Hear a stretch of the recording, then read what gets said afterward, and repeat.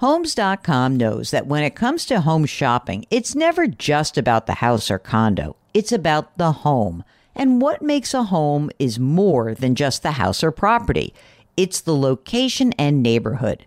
If you have kids, it's also schools, nearby parks, and transportation options. That's why Homes.com goes above and beyond to bring home shoppers the in-depth information they need to find the right home.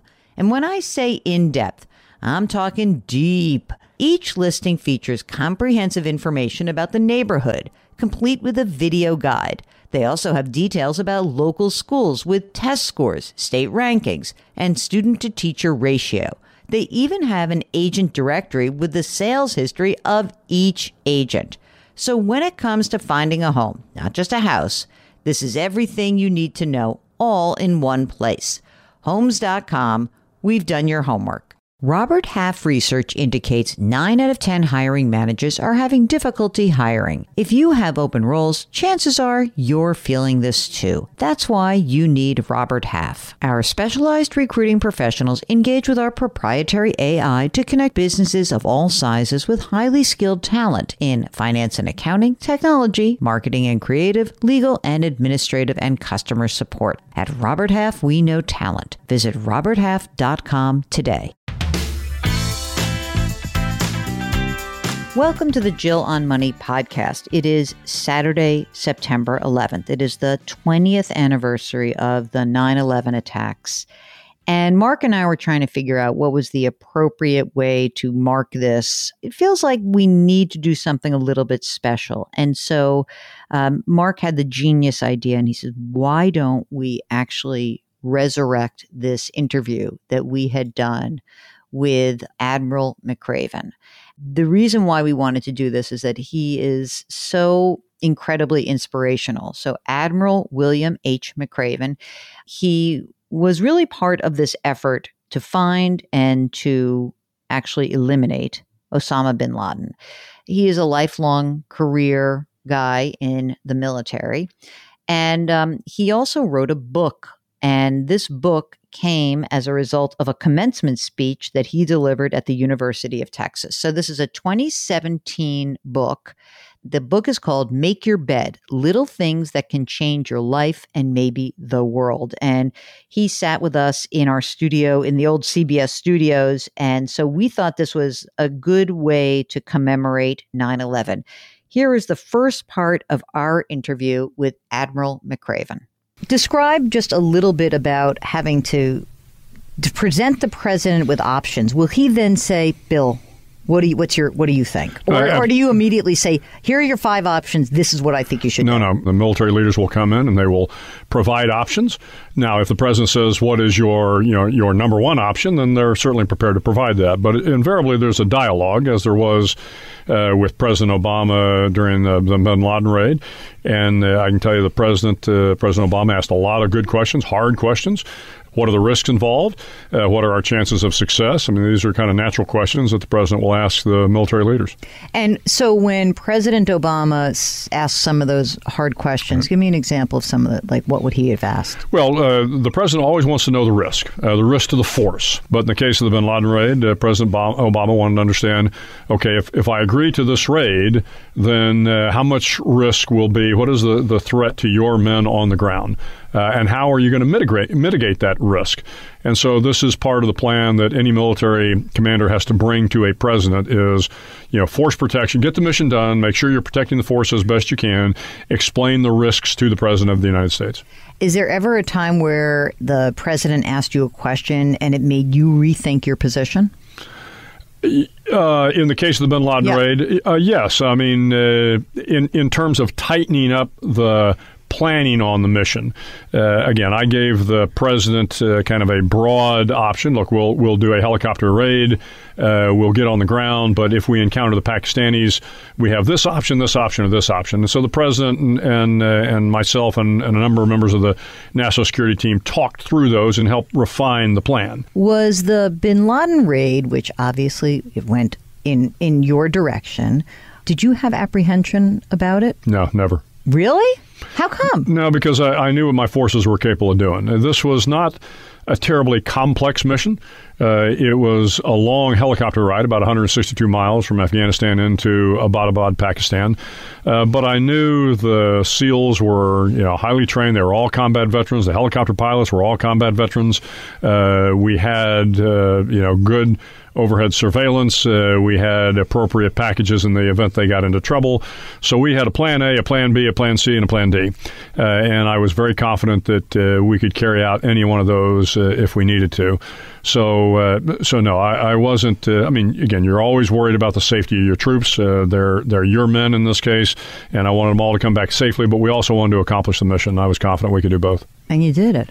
And we were fortunate we did it. The guys did it. The guys did it. That's pretty great. I don't know why, but I always think that with, and I told you before we went on the air that I have married into a military family. And it was striking to me that it never seemed like our nephew would talk about being fearful. But you have to be afraid in these in various missions. What made you afraid along the way? Yeah, I think, you have to be a little bit scared because that's kind of what keeps you on edge and keeps you looking for potential problem areas. Where are you going to get ambushed? How's the helicopter going to get from point A to point B? If you're not scared going into these missions, then you probably haven't been on them before.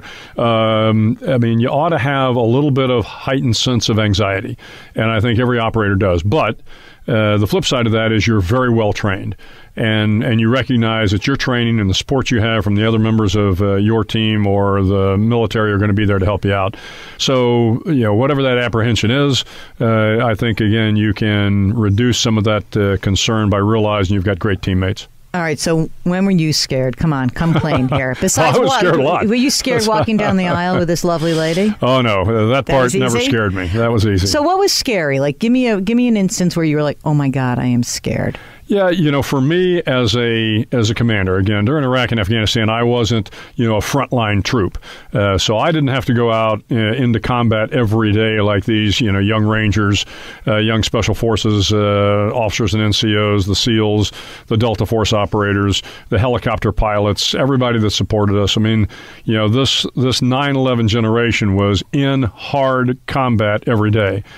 My job was really to ensure we had a kind of a strategic and operational look at it. So most of the time I wasn't in harm's way day in and day out. Now, having said that, I'd try to go out on a mission with them about once a month just to make sure, one, they saw me as a combat leader that, wasn't afraid to take some risk, wasn't afraid to, endure the hardships that they had to endure. And that's important, I think, for any leader. Having said that, my greatest concerns were always to the troops on the ground, because every night we had overhead surveillance. We had predators that we could watch the action unfold in Iraq and Afghanistan.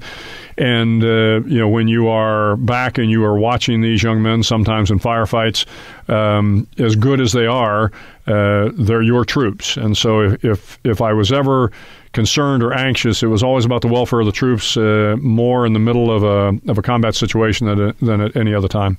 Now to kind of shift gears. In 2014, you're delivering a commencement speech at the University of Texas, right? Right. And first of all, how did that come about?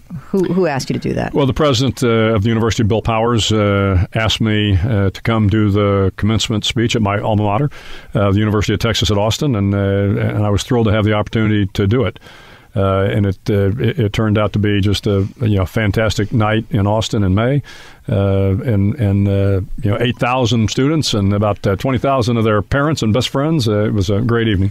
And from that commencement speech comes this slim, elegant, and really terrific book called Make Your Bed. Every morning in SEAL training, my instructors, who at the time were all Vietnam veterans, would show up in my barracks room, and the first thing they'd do was inspect my bed. If you did it right, the corners would be square, the covers would be pulled tight, the pillow centered just under the headboard, and the extra blanket folded neatly at the foot of the rack. It was a simple task, mundane at best, but every morning we were required to make our bed to perfection. It seemed a little ridiculous at the time, particularly in light of the fact that we were aspiring to be real warriors, tough, battle-hardened SEALs. But the wisdom of this simple act has been proven to me many times over. If you make your bed every morning, you will have accomplished the first task of the day. It will give you a small sense of pride, and it will encourage you to do another task, and another, and another. And by the end of the day, that one task completed will have turned into many tasks completed. Making your bed will also reinforce the fact that the little things in life matter. If you can't do the little things right, you'll never be able to do the big things right. And if by chance you have a miserable day, you will come home to a bed that is made, that you made. And a made bed gives you encouragement that tomorrow will be better.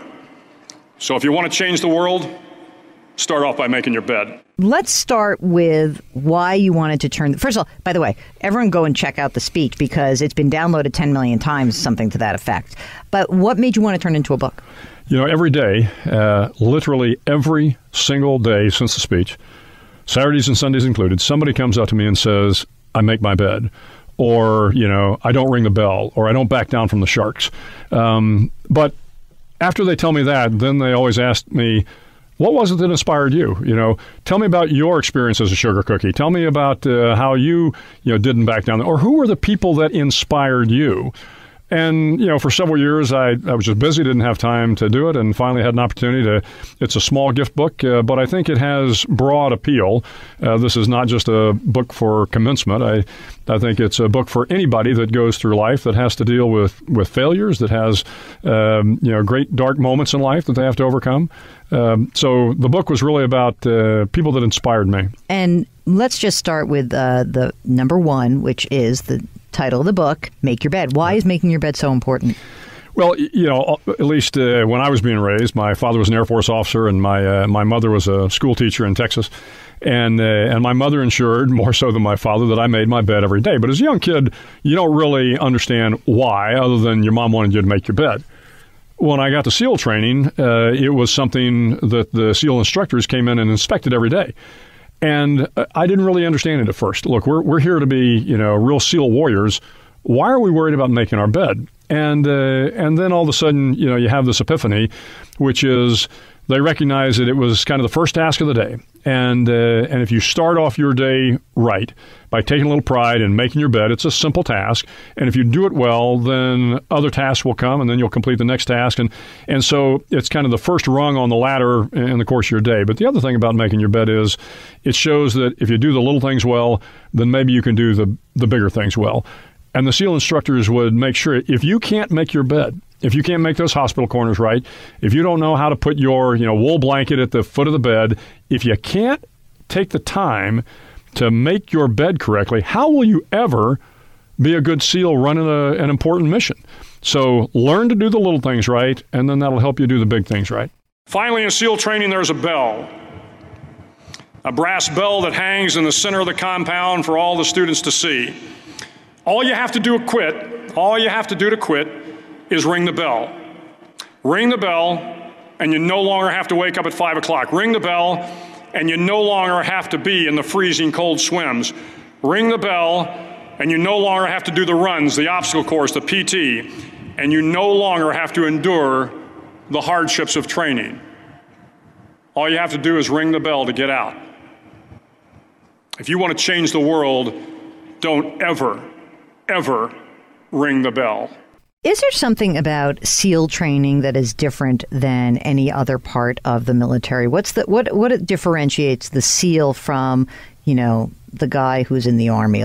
Tell me a little bit about that. Well, I will tell you, I think almost all the Special Forces training are similar in terms of, there's a selection process where, you're looking for, in my case, they were all men.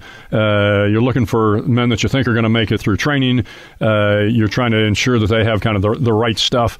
All of the Special Forces training, the Ranger training, the SEAL training, I would say the thing that differentiates SEAL training is obviously the water. Mm-hmm. So a lot of my great Army brethren, didn't like the part about being cold, wet, and miserable. That doesn't make them any less tough. Let me tell you, I have seen some of the toughest men I've seen are Army Rangers and Army Green Berets, and we like to think SEAL training is the toughest military training out there.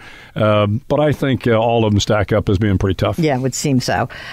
So one of the other pieces of this, and as you go through and you give the little things that can change your life. You do talk about making sure that you have good teammates and find someone to help you paddle. In the book also, you give some great examples in your own life. But I'm just wondering, like, in your, not just career, but in your life, talk a little bit about the reliance on others, that team-based approach, because I do feel a tiny bit like sometimes that's lost in this current culture where everyone's sort of sitting alone at a screen, feeling disconnected. How do those connections really foster success? Well, I talked a little bit about it in the speech, and then I kind of cull it out a little bit in the book. But when you go through SEAL training, you're given what we refer to as an inflatable boat small. It's about an 8 to 10 foot little raft, rubber raft, and you carry it everywhere you go. And the purpose of carrying the raft, it's a 7-man boat crew. But the purpose of carrying it isn't just to carry the boat. It's to recognize that if you're going to get the boat from point A to point B, everybody has to work together as a team. And I don't care whether you're the officer or the junior enlisted guy. If you don't paddle the way you're supposed to paddle, if you don't, stroke hard, if everybody doesn't dig in, then the boat won't get to where it needs to get to. And so the recognition as you go through SEAL training that, you better be a good teammate first. We're called the SEAL teams for a reason. And in fact, when you meet another guy in the SEAL teams, you say, hey, are you in the teams? And so this concept of being a team, everybody having a role to play for you to be successful is important. And then in the book, I talk about the fact that I had a parachute accident back in 2001. Up to that point in my career, I thought, like a lot of SEALs, that maybe I was a little invincible. I'd had some life-threatening situations in the air, underwater, and other places, and I'd always managed to get out of it, but not this time. And so I got pretty banged up in a free-fall parachute jump. And frankly, I thought my career was over. I was banged up that badly. But fortunately, I had a lot of folks, my wife in particular, but my boss, Admiral Eric Olson, friends came by to see me, wished me well, helped me with my therapy, my physical therapy. And I would never be where I am today were it not for the fact that everybody came together to help me through that tough event in my life. How did that change you going forward when you actually did get injured? Did you change? Did your mindset change about how you approached what you did or how you approached others? I think, up to that point in time, I always recognized the value of team. But I was never the individual that kind of needed the help in terms of the other team helping me. That was a point in time where I went, I'm just as vulnerable as everybody else. Life can be very, very fragile. I mean, I realized that once again, my life was spared, and it all happened in an instant. I'd had a number of those in my career leading up to the parachute accident, but again, I'd always managed to do the right thing and gotten out of it. Now all of a sudden, I'm badly injured, and realize that, wow, moving forward, this is easier than I thought in terms of the potential to get injured. So after 9/11, this occurred before 9/11. After 9/11, as I watched my soldiers, sailors, airmen, and Marines and others, and saw the wounds that they suffered, you realize that you needed to be in a position. I needed to be in a position to help them. Other people needed to be in a position to help them because we all need people to help us get through life. Okay, so this is a way that we're just trying to make sense of 20 years later what we can do. And our piece of this is to present you with a 2-day affair here with Admiral McRaven, author of Make Your Bed, Little Things That Can Change Your Life and Maybe the World. If you have a comment about this, you can feel free to shoot us a note. If you're on the website, it's jillonmoney.com. Hit the contact button. Tomorrow, we will continue this interview. Again, we had recorded this 4 or 5 years ago, so it's an older interview, but it is not dated, meaning that it is still amazing to hear the stories that Admiral McRaven can tell. Try to lift someone up today, especially someone who was impacted by that day 20 years ago.